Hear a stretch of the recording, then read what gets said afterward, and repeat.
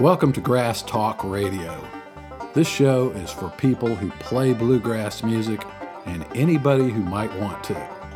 The prison guard shut the iron door behind. Howdy, folks, and welcome back to Grass Talk Radio. Today, I want to go over a couple of concepts here regarding how to learn.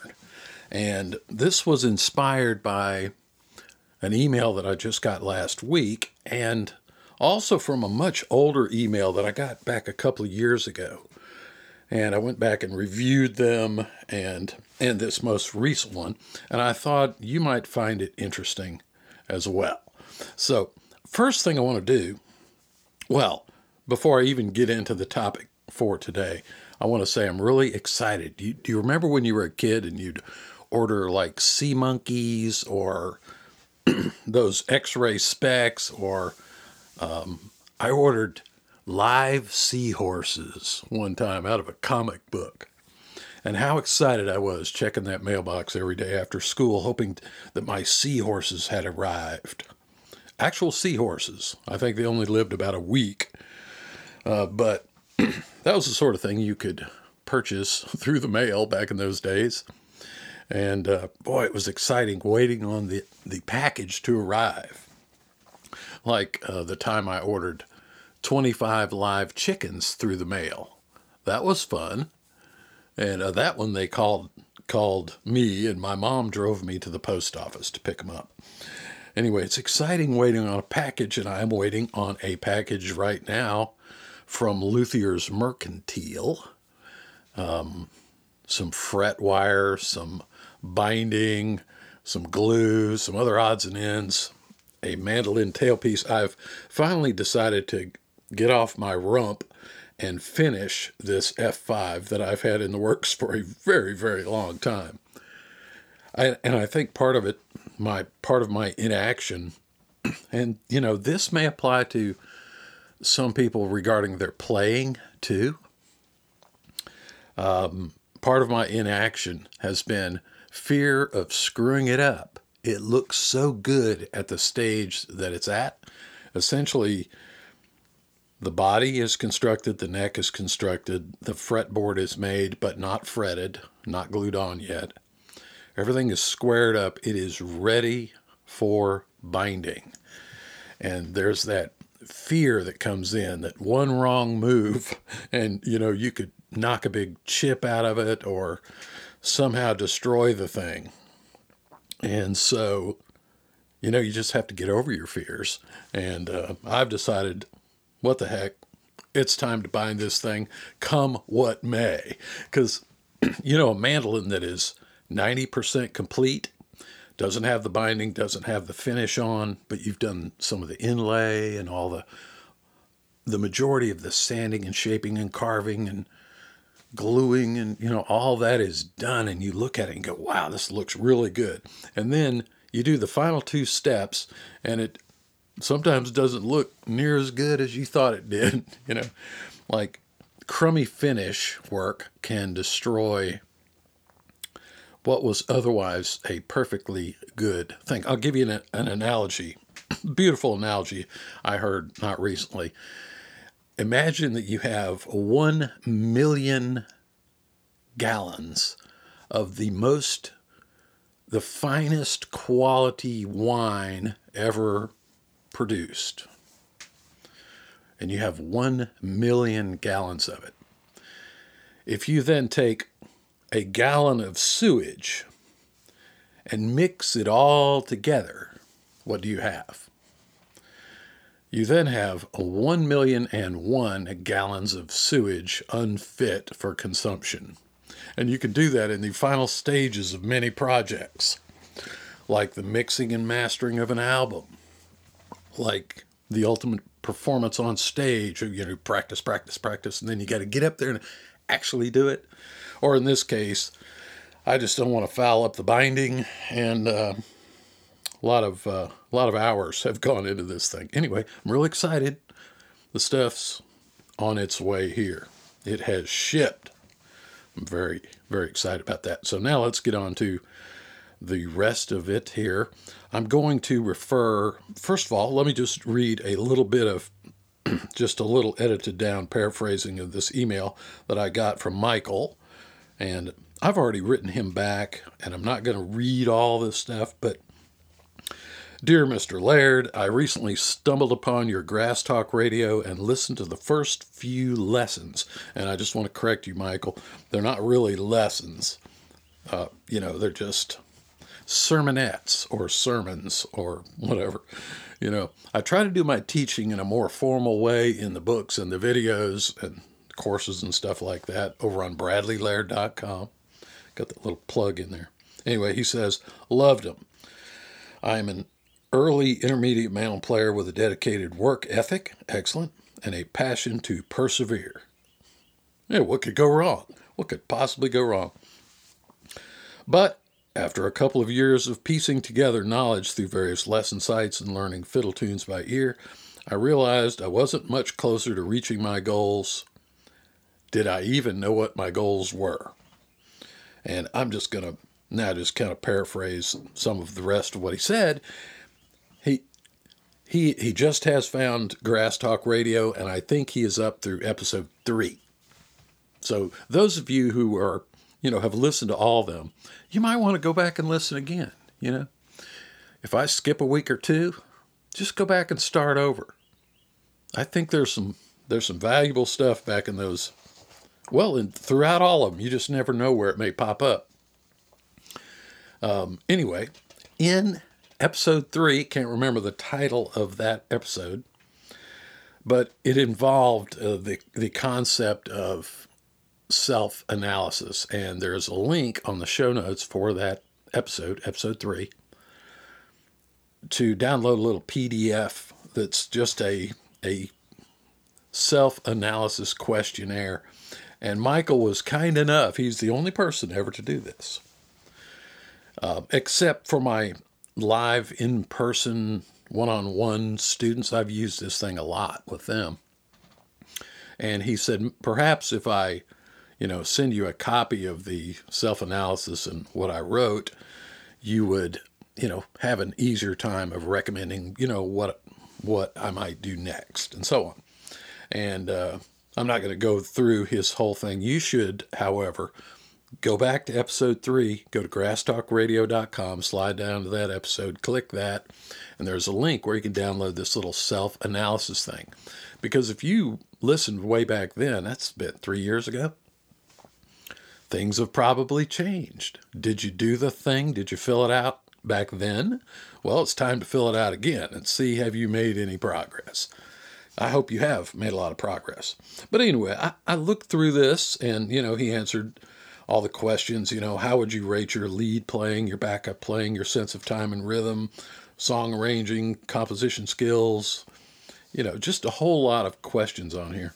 And it got down to the goals. What are your short and long-term goals? And his were to improvise solos on vocal songs. And 2, to confidently play in a jam. And 3, to compose my own songs. And I know he's only up through episode 3. I wrote him back a long, detailed email, offering some suggestions and pointing him to some things that I've put together, and just general, advice, you might say. But these questions, how to improvise solos on a vocal song, well, I've certainly talked about that for Michael, some future episodes. Just look through the episodes and, pick out the ones that seem to have something to do with this. Confidently playing in a jam. I don't know how many episodes I've talked about, various principles of that sort of thing. And also writing your own tunes and stuff. I know there's at least one episode on that. So that's just for you, Michael.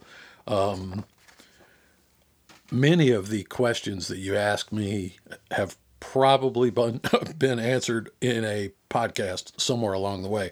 It's going to take you a long time to dig through them all, and I can't recall what I've said. So, dig through the complete list of the podcast, and I'll bet you'll find some more elaborate explanations that I can't, that when I sent you the email, I couldn't recall everything I said or whatever. Okay, now let's get to a much older email that I got. And this goes back, I don't know, maybe 4 or 5 years. And this was, I put the first book out, Mandolin Masterclass, then I did Mandolin Training Camp, then I did Mandolin Excursion and the Mandolin Handbook. And then I added to that the Beginning Mandolin Instruction course, and that was the core of what I have been peddling all these years, called the Mandolin Learning System. It used to be called the Complete Mandolin Learning System, but since I've added so many new things over 15 years? The complete, it's not really complete because there's other stuff, but it's still called the Mandolin Learning System, and it's still very valuable. But this was before I was selling the video lessons, and then it came down to the treasure chest and it's not complete. When you buy the treasure chest, you've only got about half of the material that I've put out there. Anyway, so going way back, there was a lady who was a bit confused. She first bought, and smartly, the Beginning Mandolin Instruction course. This little PDF, got some audio tracks, and, teaches you the basics of tuning, playing a few chords, playing some tunes, reading tab, and, stuff like that. It's just a very basic introduction to bluegrass mandolin and a little bit of micro theory knowledge. There's even talk of, scales and chords. It's what I used to call Mandolin Masterclass Light. I cover the things because even at the earliest stages, some of that stuff is important, like beginning to think about, there is such a thing as the chromatic scale. Okay, so anyway, she went through that, and she complimented me on how organized it was, and the step-by-step approach was very effective, and so on. And then she ordered the Mandolin Learning System, which included Masterclass, Training Camp, Excursion, Mandolin Handbook, and I'm trying to think what else. There's metronome tracks and some other stuff in there. She ordered that, and then she wrote to me and asked me, where are the instructions? What do I do first? Should I learn the tunes in Mandolin Excursion, or should I start with Mandolin Masterclass, or should I start with Training Camp, and so on? And I realized that I did not really lay it out in any specific order. I didn't have a, day-by-day, step-by-step instruction method for combining all these things. And I'll tell you why. It's because I can't really tell you what to do. I don't want to tell you what to do.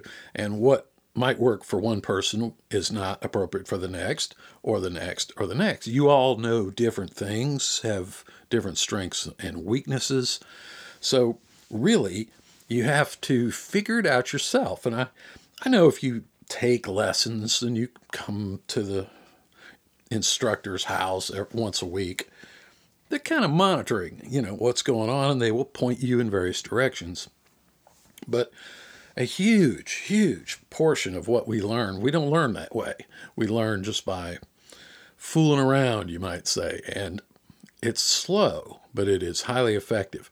And so in response to her, I sat down to create a guide, write a little document, a couple of pages, explaining, begin on page 1 of Mandolin Masterclass and read pages 1 through 9. Then go over to Mandolin Excursion and learn to play tune number 1 and tune number 2. Then go, and I was going to step by step walk them through the process. And so I sat down to start typing this little guide, which I was then going to include with the package, so that people wouldn't just be staring at those books and wondering, well, what do I read first? What do I do? So I started typing, and I want to read to you. I don't like to just sit here and read things, but this is my favorite author. I wrote this up back in response to her. And by the way, it is on my website. If you go to bradleylaird.com, right at the very top, you will see home, bio, and blog. If you click on blog and you go down somewhere on that page, you will find How You Were Brainwashed. And that became the ultimate title of this thing. And that's up there if you want to follow along or anything. And it's full of links to various, some of my products and things like that. There's even a YouTube video and some photographs there that obviously I can't impart to you through this podcast. And I want to say very importantly that while I'm speaking of mandolin here, this applies to learning any instrument or any skill. So just plug in banjo, dobro, fiddle, farming, running a small business. I don't care. Plug it in. The concepts are the same. So let me just read you this thing, and it'll be like an ebook version of that blog post. So, How You Were Brainwashed, or A Guide for Using Mandolin Learning System. Then it says in italics, an email from a confused mandolin student prompted me to create this guide to using my mandolin learning system. I intend to add this document to the folder so that all future purchasers have a chance to read it. You know me, just trying to help. Now, I want to confess, I haven't actually added it, but I figure it's up there on the blog. They could read it if they want to. First paragraph. Welcome to the world of mandolin, and in particular, the way I look at all things mandolin. In this guide, I'm going to tell you a few things about how I think you can make the best use of it. And that was when I wrote that as I was about to lay out this whole intricate plan. And then I sat there and I thought, and I typed this. Killing time in the library. First, I'd like to tell you a few of my thoughts on how we learn. My mother worked at the library when I was a child. 3 days a week, she worked until closing time. After school on those days, I would go to the library and just ramble through the books. Maybe I had a little homework to do, and I might sit down and do that. Then I might go over to the turntables and explore the 33 RPM records over the headphones. Which, by the way, this is not in the article, is when I first heard bluegrass. Well, and some old time. Anyway, it was right there at the library. Then perhaps read some fishing article in Field and Stream, or How to Make a Tin Can Stove in Boy's Life magazine. I just rambled around, did whatever I felt like, and had no plan.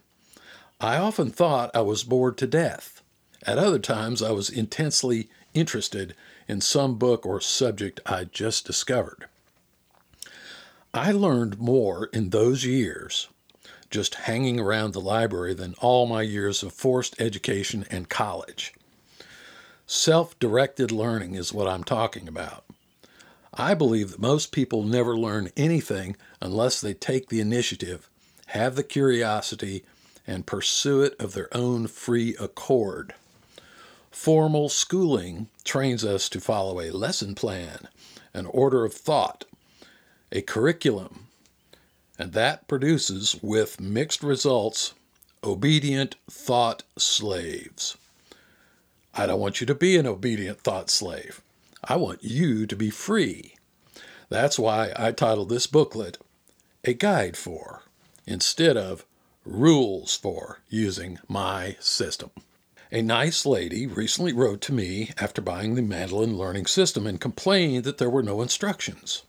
She complimented my beginning mandolin instruction course for being so well organized and progressing in a way that was easy for her to follow. But when she unzipped the files of the mandolin learning system, she was mystified as to exactly what to do next. It is my guess that she didn't spend hundreds of days just rambling around a library and hasn't yet, and maybe never will, learned to self-direct. You, having purchased my Mandolin Learning System, may be wondering some of the same things. What do I read first? What should I play next? Should I work on a tune from Mandolin Excursion? Should I work on some exercises from training camp? Maybe I should listen to the tracks. My next heading, Instructions Schmuctions. I admit, I haven't given you any instructions. Neither did my mother or some teacher about exactly what I should be doing in the library. It works best that way. Everyone doesn't need the same things in the same order. Detailed step-by-step instructions are helpful when trying to install a hard drive or adjusting the nut on your mandolin. Helpful if you just want to get it done and are not really interested in learning. You'll learn more, things that you will retain for a lifetime, if you just think on it, tinker, make mistakes, screw up, and eventually accomplish things. If you are a complete beginner, I think it helps to walk through the basics in a clear and logical order. Tuning, how to hold the instrument, how to hold the pick, how to read the chord charts, etc.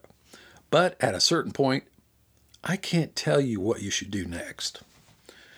If I were sitting next to you in a lesson, assuming you had been taking lessons from me for at least a little while, I would probably have a pretty good idea of what is puzzling you and what you might need to work on. But without first-hand observation of you, your playing, and without observing your progress, it is your responsibility alone to determine what to do, for how long, and in what order. Regress to your childhood. If you were a victim of the present schooling system, as I was, it may take you a little while to rediscover the things you were born with. As a toddler, you didn't need anyone to teach you anything. You did as you pleased. Yes, you got a little guidance and were pointed towards and away from things, but despite all parental efforts, you followed your own curiosity and learned everything from experience. One great example is how you learn to speak a language with no instruction and before you could read. Your parents just talked a lot and made funny sounds, and you figured it all out on your own. Then think about that French class you took in 8th grade. How'd that work out for you? You would have done better just to move to France and hang out for a year or two. You'd be speaking fluent French if you just did what you did and thought as you thought as a baby. Then your loving parents unknowingly sent you off to be brainwashed with all the other children. Soon you adapted to the new conditions and began to follow orders. You were praised when you did as you were told and ridiculed when you didn't. You learned to memorize just enough to get by, and by small degrees, you lost the ability to self-direct. But it's still there. You just need to forget some of the lessons you were convinced to accept. Things you probably learned in school. Number 1, you are not in charge. A powerful authority figure shall direct your thoughts and actions, and you shall obey. Yes, that sweet 2nd grade teacher was exactly that. Sorry, Miss Smith, even you didn't know. Number 2, you will do things according to schedule. You will work until a bell rings. You will eat when we tell you to eat. You will exercise when we tell you. You will go home when we tell you. 3, you must at least feign interest in the subject we put before you. You must rattle off the proper answers and exhibit the proper attitudes. Attitude is one of their favorites. I could go on and on. I went through this nonsense, and anybody who does is a victim of social planning and mind control. And then I had a little link in the article. You can research it if you dare. The more well-trained you were as a victim and a prisoner in the school, the more you may be recoiling from what I am saying. I understand that. I, too, endured the same indoctrination. This may explain things if you pay attention. And there I embedded a video, which you can watch on YouTube. But since you can't watch it here, I'm just going to play you a little audio sample from this. This is a man who was New York City Teacher of the Year and New York State Teacher of the Year, who then penned an op-ed in the New York Times resigning and explaining why. And he wrote several very interesting books like Weapons of Mass Instruction. And anyway, here's a little bit of John Taylor Gatto. And he's talking about, he makes a couple of mentions of the Columbine incident. This thing was recorded a good while ago when that was still fresh on people's minds. And he talks about the Columbine effect. And I just want to note that quite a few years have gone on since then. And it's my theory that a lot of what we see in society were people who were students during, in high school and junior high school back then, and then they became college students, and then they became maybe waiters and baristas with a PhD, and, I don't know.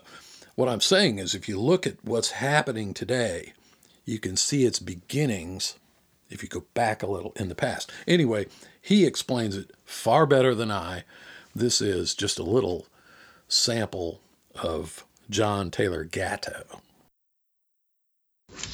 Okay, so this was what the people of Columbine heard, and my wife was right. I wish I had cleaned my glasses before I start. If you'll allow me to call the mass outpouring of anger and hostility which characterizes our institutions of public schooling the Columbine phenomenon, and I mean not just instances of carnage and arson, drugs and sexual assaults, but the whole gamut of generalized hostilities which pass before a teacher's eyes, then a great part of the responsibility for our Columbines can be attributed to the infrastructure of schooling itself.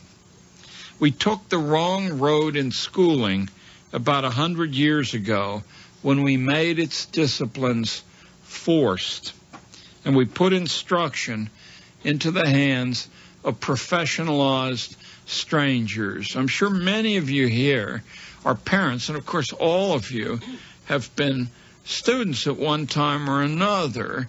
How many of you actually knew anything at all about the teachers who preempted your life? How could that possibly be? It has to be the most radical piece of social engineering, or one of them in the history of mankind, that you turn your child over to a succession of absolute strangers, and you might say, well, the state knows who they are, and I'm here to tell you they don't. I began as a school teacher. Now I think I'm past the statute of limitations on this. I was an advertising copywriter, and my roommate was a school teacher, and he taught one day and went into the restaurant business. He said, you'd have to be crazy to do that for a living. So in between ad jobs, I took his license that he had pitched into the drawer, and I started to substitute around. Nobody ever bothered to check to find out who I was, who I said I was. I'll probably hear from the district attorney, and I'll tell him in advance I'm going to deny saying this. There's another fat guy wandering around who looks just like me. So we took the wrong road in schooling when we put instruction into the hands of professionalized strangers. We piled mistake upon mistake after that, overemphasizing the training that school could deliver, ringing bells in children's ears, extending childhood further and further into the most vigorous part of life, mathematically segregating kids according to the alchemy of standardized test scores, and finally committing the worst mistake of all, yoking the world of work to the world of schooling, forcing a connection which simply does not exist.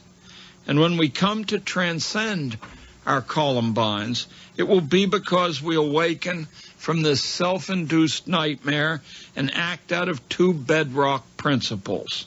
One, that nobody can educate you except yourself. Surely our universal individual experiences confirm that one. And two, that over-organization precipitates entropy, the disintegration of order. It's a direct byproduct of over-organization.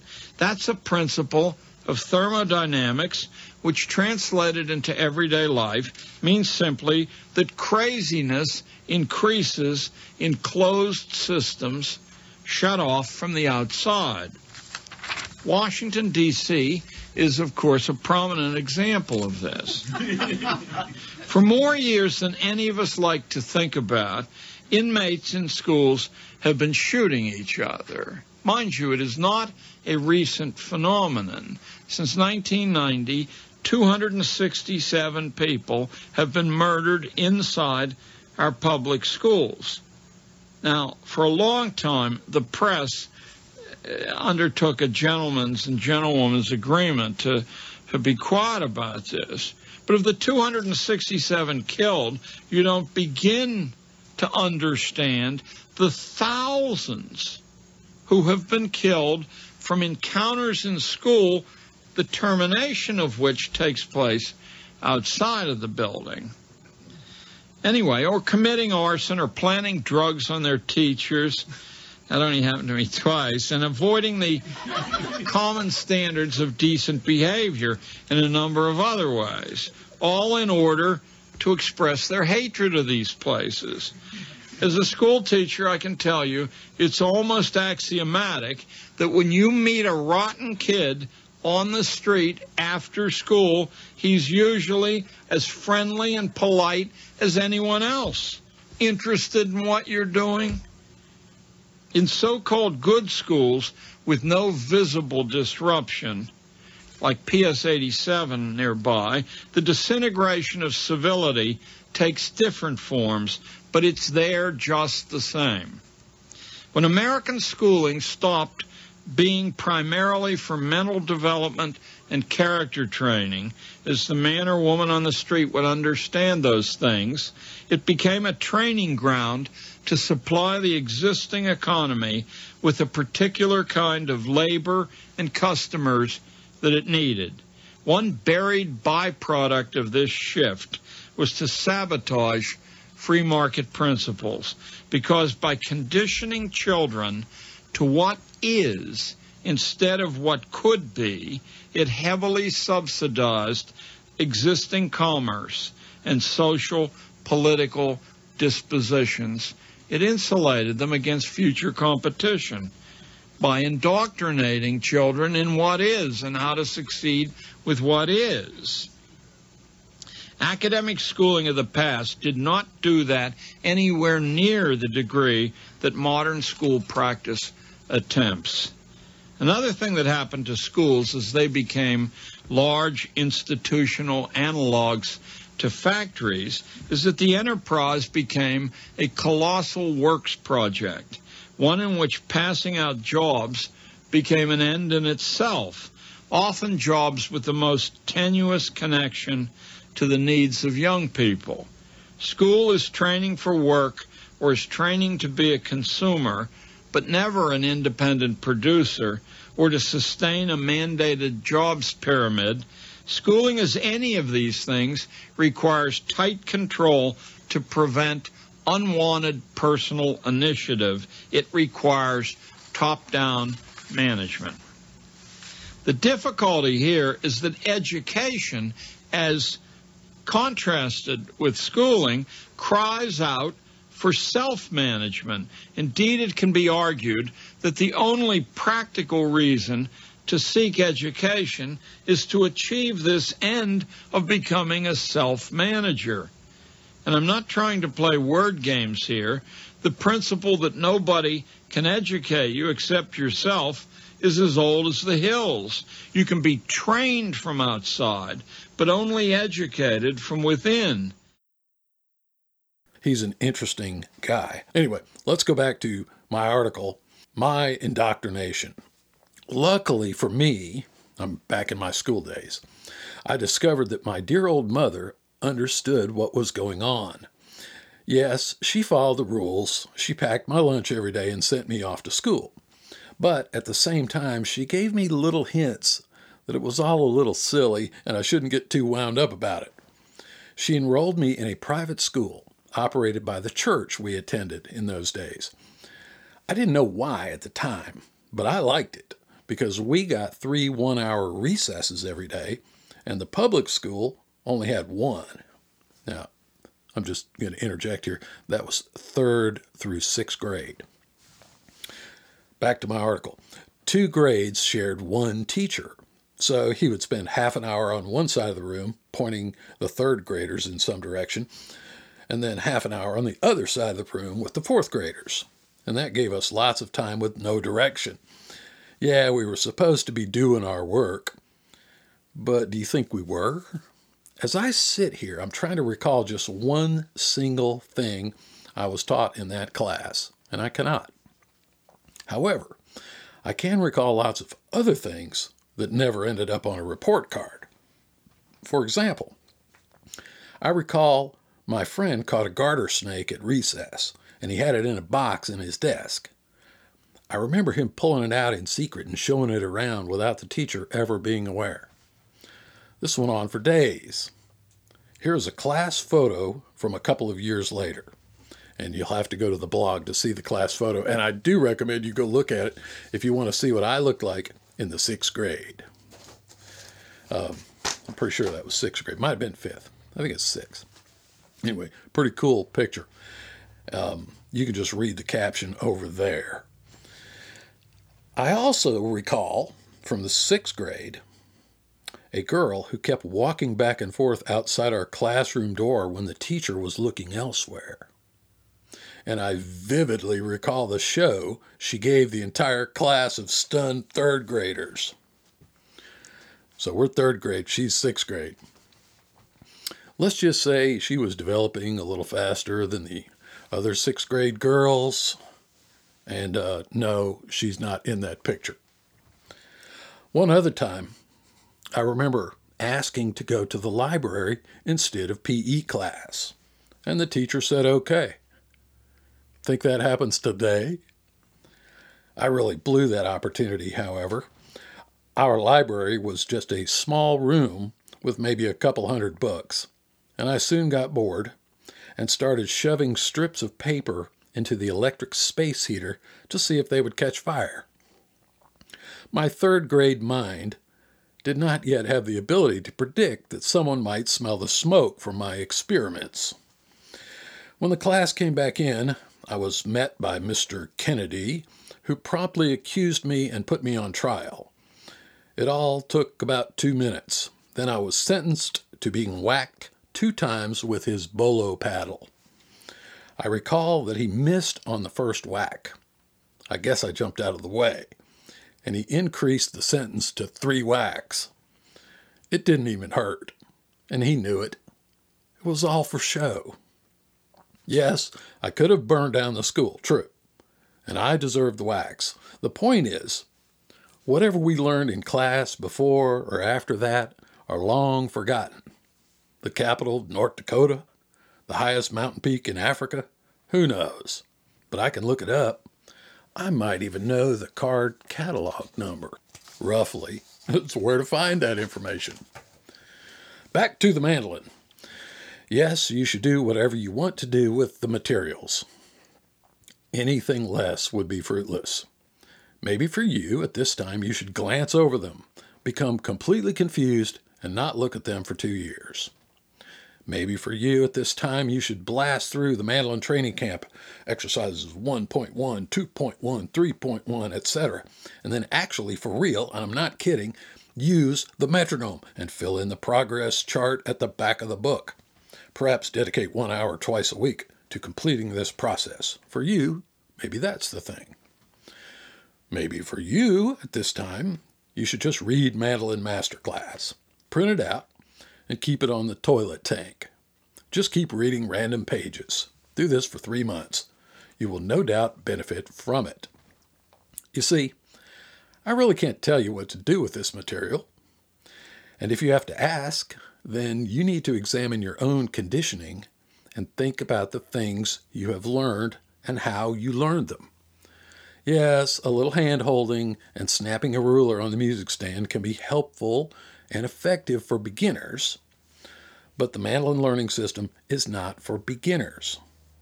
It is for the mandolin second graders. Beginning mandolin instruction course is for beginners. But even there, you're completely free to ignore all instructions. My best advice is no advice. Here is the best advice I can give you regarding what to read, what to play, what to do next, and in what order. Do what you would have done before you ever went to school. Play in the sandbox. Chew the pages mentally. Try to grab the flashy, brightly colored objects. Do whatever you feel like. Do not wait on some person to come along and play the role of authority figure and tell you what to do. You are the authority figure, and you are in charge. Put red ants in the teacher's drawer. When you understand how a fellow who has played the mandolin since the mid-1970s, taught lessons since 1982, has written a stack of books on the subject, has filmed over 70 videos on the topic, how you can understand that that fellow can make this statement: I can't teach you how to play the mandolin. Then you will be well on your way to success. When you digest all this, I would appreciate it if you would tell me what I can do to become a better mandolin player. Thinking that way will help you a lot. It has done so for me. Serious note from the author. I hope that you take this guide in the spirit in which it is intended, to which you may say, oh great, now he expects me to be a mind reader. Ah yes, so it is. Take care and have fun exploring. Signed, Brad. All right, so that's that blog article. Hopefully there's something useful in that for you. Remember, everything is self-taught. You can be instructed and you can have things demonstrated to you by example or by, even rigid instruction training, like how to take a flat file and file on a piece of iron in shop class, or how to change the blade on the bandsaw. Or, there are things that can be step by step taught, and then you're on your own. And you don't have to follow those directions. If you do follow them, it'll probably work. If you don't follow them, it may not work, or it might even work better. You see? This is how human progress is made. Human progress is not made by following the rules. It's made by learning the rules and then seeing how far you can bend them. And that creates failures and successes, and then the successes create new ways of doing things and new ideas. I hope you get what I'm saying here. So anyway, that's enough of that. Y'all take care. Talk to you in the next episode. Freight train, carry father on down the track.